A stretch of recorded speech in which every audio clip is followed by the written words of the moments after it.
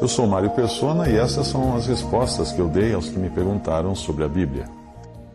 Você escreveu perguntando se os irmãos precisam saber que você pecou. A sua inquietação, por ter adulterado e confessado apenas ao seu cônjuge, mas a nenhum dos irmãos com os quais você mantém comunhão, deixa claro que o assunto não está resolvido, nem mesmo na sua consciência, e muito menos para Deus. A passagem na Bíblia diz: enquanto eu me calei, envelheceram os meus ossos pelo meu bramido em todo dia. Confessei-te o meu pecado, e a minha maldade não encobri, e tu perdoaste a maldade do meu pecado. Salmo 32. Aquele que está em pecado, ele não deve achar que pode decidir sozinho como agir numa situação desta.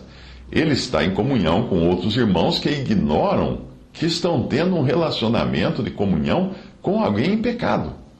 Além de pecar por sua queda moral, essa pessoa passa a pecar por envolver outros com a sua contaminação, permitindo que eles inocentemente continuem a tratá-lo como alguém que está andando em obediência ao Senhor. Isso é trair a confiança dos irmãos. No Antigo Testamento, quando alguém tinha lepra, que é a figura do pecado, essa pessoa era excluída da congregação e era obrigada a morar fora do acampamento. Os sacerdotes iam periodicamente examiná-la para ver o estado da lepra. Quando o corpo inteiro estivesse tomado pela lepra, da cabeça aos pés, então, curiosamente, os sacerdotes consideravam a pessoa limpa e ela podia voltar a conviver com os outros israelitas. Isso parece estranho, né? Mas tem uma explicação para nós. Essas coisas que foram escritas na Antiguidade, no Antigo Testamento, são figuras e são exemplos para nós. E são de edificação para nós também, como princípios sobre os quais nós podemos agir. A explicação disso, por que é que quando a lepra tomasse todo o corpo, a pessoa era considerada limpa da lepra? É porque só é quando fica evidente a todos que nós pecamos, e só quando nós estamos convictos da cabeça aos pés do nosso erro, que Deus pode nos considerar limpos. Se você está preocupado com o que os outros vão pensar, você deveria ter se preocupado antes, não só com os outros, mas primeiro com o que Deus iria pensar. Se você não sabe como lidar com isso em relação aos seus filhos agora, então você está criando filhos hipócritas religiosos, dando a eles um exemplo de como esconder as suas falhas. E é grande a probabilidade deles se tornarem sepulcros caiados, limpos por fora, mas sujos por dentro, como eram os fariseus. Filhos criados assim acabam aprendendo com os pais que precisam apenas parecer perfeitos diante dos irmãos. Eles acabam aprendendo também a varrer os seus próprios pecados para debaixo do tapete, para evitar o vexame público e a rejeição da parte dos outros irmãos. Hoje, em grande parte das denominações, principalmente das mais rigorosas, é isso que acontece. Você precisa explicar para os seus filhos que você errou, que está arrependido e que agora vai sofrer as consequências do seu pecado, inclusive a reprovação dos irmãos, e aguardar pacientemente na misericórdia e graça de Deus. Se outros irmãos ficam sabendo do pecado e não se manifestam, eles também pecam pela omissão, pecam por estarem de acordo com você, de esconder o pecado. Eles ficam na mesma situação de quem pecou, porque eles são coniventes com o pecado. As coisas de Deus devem ser tratadas à luz, devem ser tratadas com seriedade. Veja que até na lei brasileira, um médico que não comunicar às autoridades de saúde, que um paciente seu está com uma doença infecto-contagiosa, pode pegar de 6 meses a 2 anos de prisão.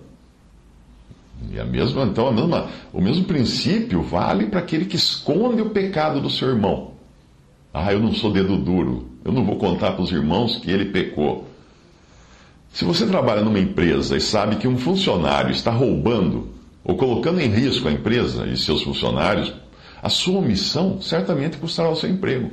Serão mandados embora você e o outro que está praticando aquela prática ilícita ou contrária às regras de segurança da empresa. Onde eu congrego, quando alguém cai em pecado, essa pessoa é colocada fora da comunhão à mesa do Senhor, tão logo o pecado venha à tona, por ela mesma ou por meio de outros. O assunto não é tratado em público, obviamente, porque não é objetivo constranger o irmão que pecou, mas é tratado numa reunião reservada apenas com alguns irmãos mais responsáveis, e a decisão da ação a ser tomada é depois comunicada publicamente aos irmãos, mas sem detalhes. Por exemplo, o irmão fulano está sendo colocado fora da comunhão à mesa do Senhor por pecado moral.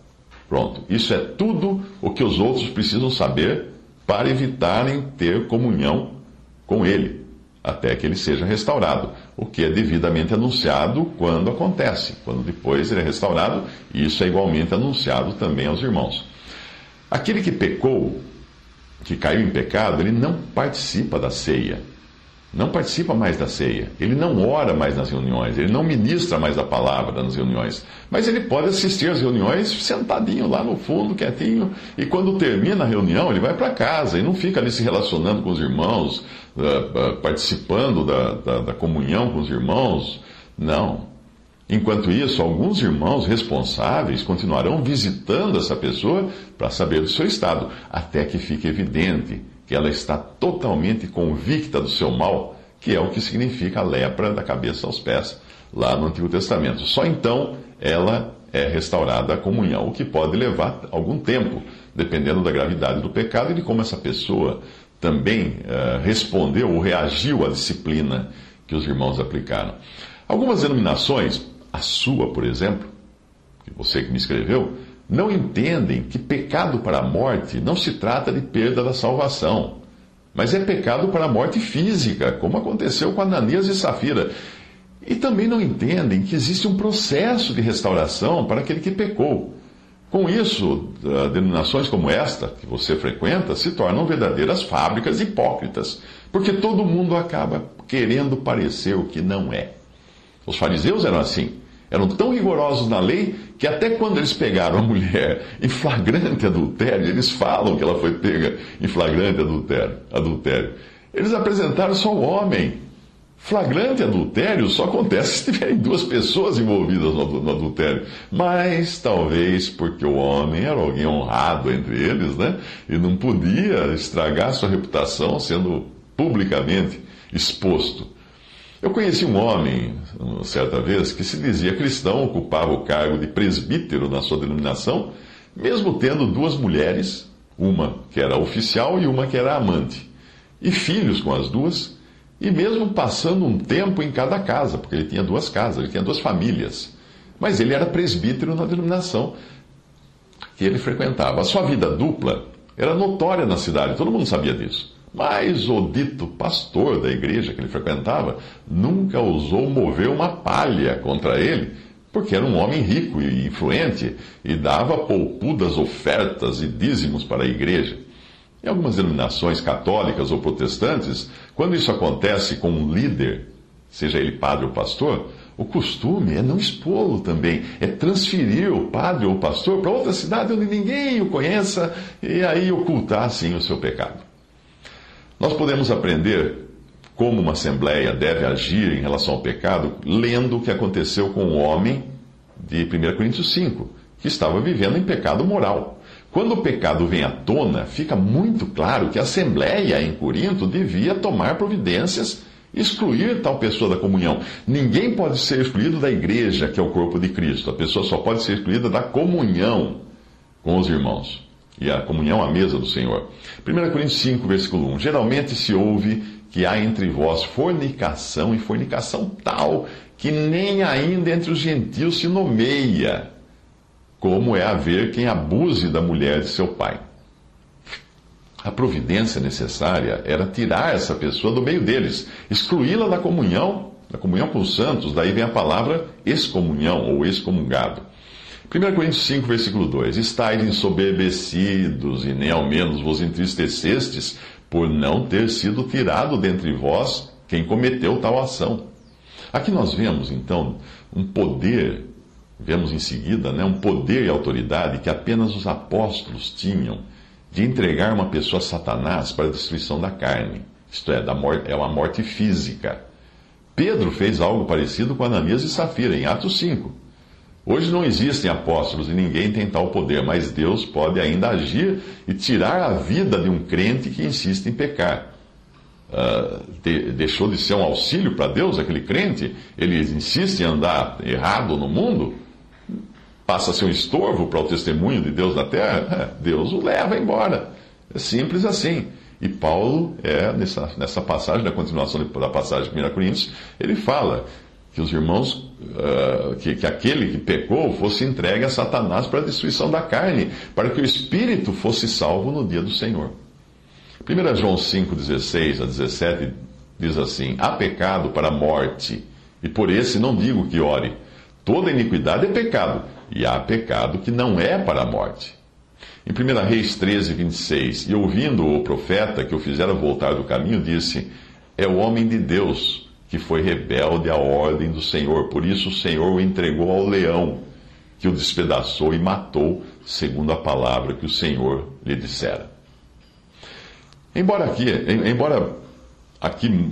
a pessoa morra neste mundo, porque ela estava numa condição que não podia mais servir de testemunho, que é o que dizem essas passagens, né? Ela é salva como que pelo fogo, como ensina 1 Coríntios 3,15. Se a obra de alguém se queimar, sofrerá detrimento, sofrerá perda, mas o tal será salvo, todavia como pelo fogo. Na passagem a seguir, o apóstolo faz menção também da destruição da carne, para que o espírito seja salvo. 1 Coríntios 5, de 3 a 5. Eu, na verdade, ainda que ausente no corpo, mas presente no espírito, já determinei, como se estivesse presente, que o que tal ato praticou, em nome de nosso Senhor Jesus Cristo, juntos vós e o meu espírito, pelo poder de nosso Senhor Jesus Cristo, seja entregue a Satanás para a destruição da carne, para que o espírito seja salvo no dia do Senhor Jesus. A permanência de alguém contaminado pelo pecado na congregação, dos irmãos que estão congregados, acaba contaminando os outros. Na Bíblia, nós vemos que o fermento é sempre uma figura do pecado, por isso é apresentada essa contaminação como se fosse algo vindo de um fermento. 1 Coríntios 5, de 6 a 8, Paulo continua dizendo: não é boa a vossa jactância. Não sabeis que um pouco de fermento faz levedar toda a massa? Alimpai-vos, pois, do fermento velho, para que sejais uma nova massa, assim como estáis, sem fermento. Porque Cristo, nossa Páscoa, foi sacrificado por nós. Por isso, façamos a festa, não com fermento velho, nem com fermento da maldade, da malícia, mas com os ázimos da sinceridade e da verdade. A separação daquele que pecou não se restringe às reuniões da Assembleia, mas também no dia a dia, na convivência diária. A situação dele é diferente da situação dos incrédulos, com os quais nós temos necessariamente de manter contato diário, na família, na escola, no trabalho. Mas quando é um irmão que pecou, ele vai entrar na categoria que Paulo explica aqui, daquele que, dizendo-se irmão, está vivendo em pecado. Se eu andar com ele, serei visto como cúmplice dos seus pecados, e acabarei me contaminando. O apóstolo exorta os santos a nem mesmo comerem com uma pessoa assim, que está nessa condição. 1 Coríntios 5, de 9 a 11. Já por carta vos tenho escrito que não vos associeis com os que se prostituem. Isto não quer dizer absolutamente com os devassos deste mundo, ou com os avarentos, ou com os roubadores, ou com os idólatras, porque então vos seria necessário sair do mundo. Mas agora vos escrevi que não vos associeis com aquele que, dizendo-se irmão, for devasso, avarento, idólatra, ou maldizente, ou beberrão, ou roubador, com o tal nem ainda com mais. A Assembleia, que quer estar congregada nos moldes bíblicos, tem o dever de julgar o pecado. Porque quando ela deixa de fazer isso, ela não pode mais querer contar com a presença do Senhor no seu meio. O Senhor não é condescendente com o pecado.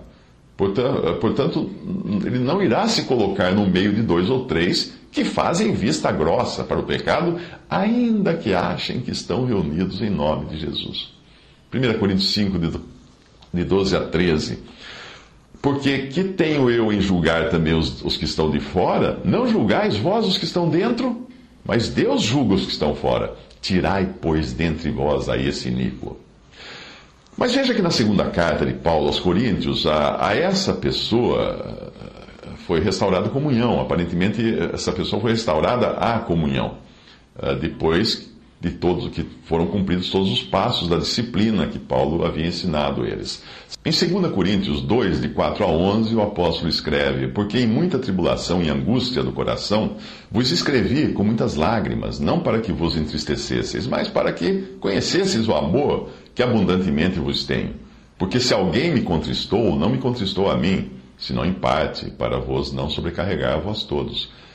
Basta-lhe ao tal esta repreensão feita por muitos. Ele está se referindo àquele que havia sido colocado fora de comunhão pelo pecado, provavelmente era esse.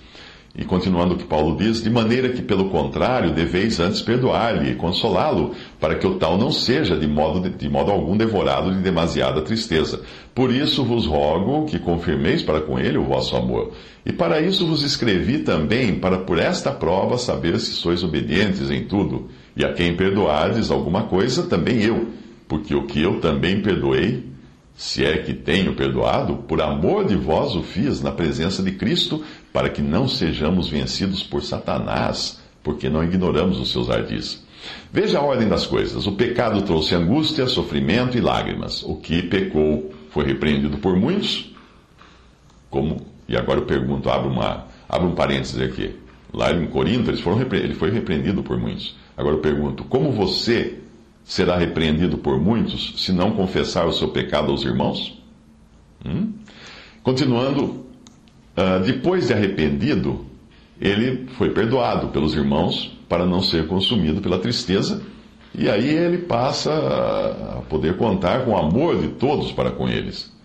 A Assembleia tem o poder administrativo de perdoar pecados, isto é, isto que significa ligar e desligar, que o Senhor ensinou em Mateus 18, 17 a 20. O ligar e desligar é tomar uma decisão em relação à comunhão, e é também ligar e desligar a pessoa, nesse caso específico da disciplina, da comunhão, não do corpo de Cristo. Ninguém pode ligar ou desligar alguém no corpo de Cristo, ninguém pode dar ou tirar a salvação eterna de alguém.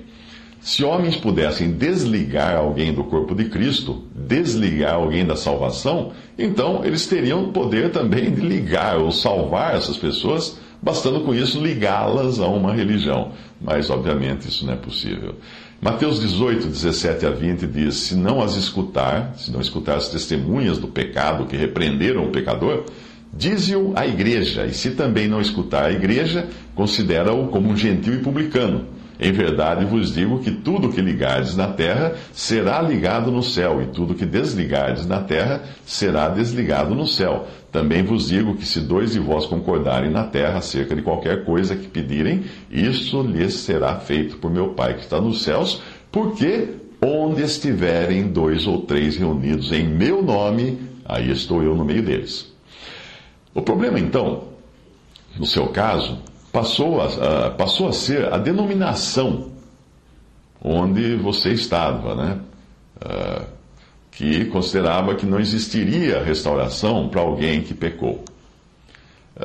Essa gente nunca deve ter lido os Salmos de Davi, em que ele fala do seu adultério, e não percebem também que o pecado deve ser tratado com rigor, mas visando a restauração da pessoa que pecou e não com o objetivo de massacrá-la.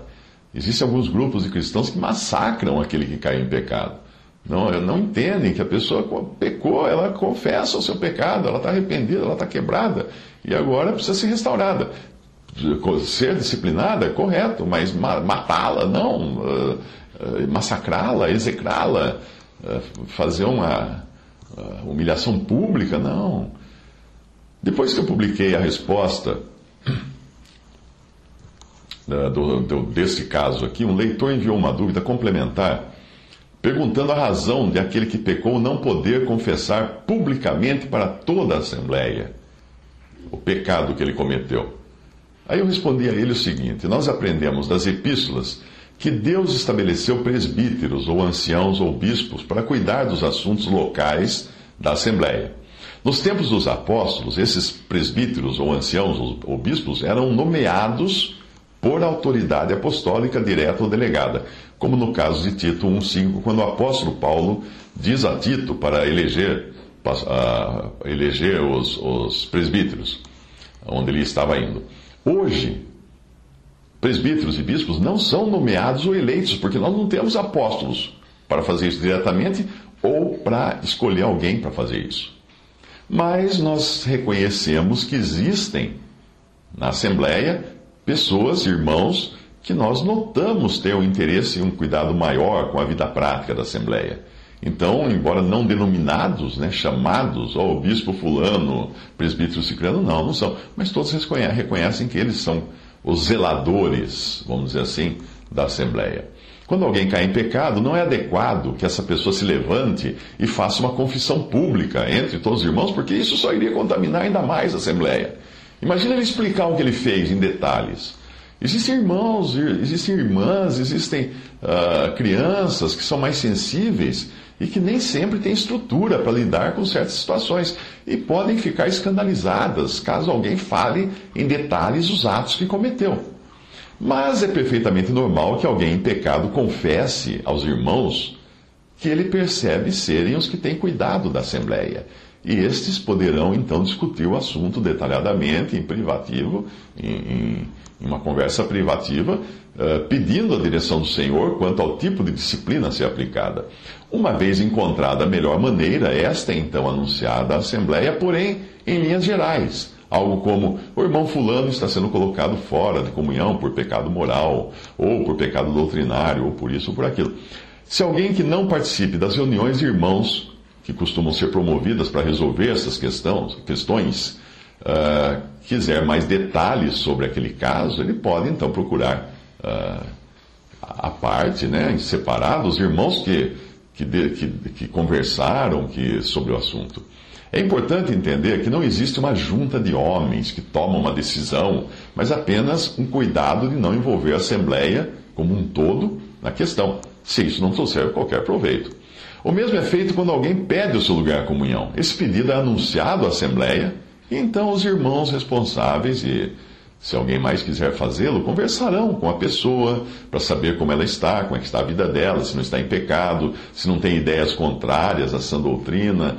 E uma vez que exista paz, é anunciado aos irmãos que não foi encontrado nada naquela pessoa contrário ao recebimento dela, a comunhão na ceia do Senhor.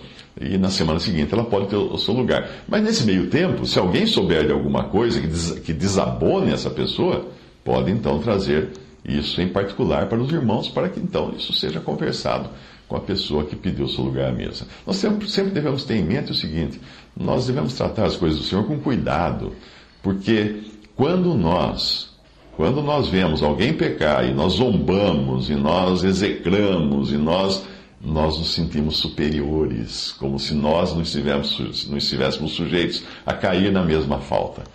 A nossa carne é má, então nós temos que ter cuidado e vigiar também o lado de cá, o lado de dentro de nós, quando envolve pecado de outros até.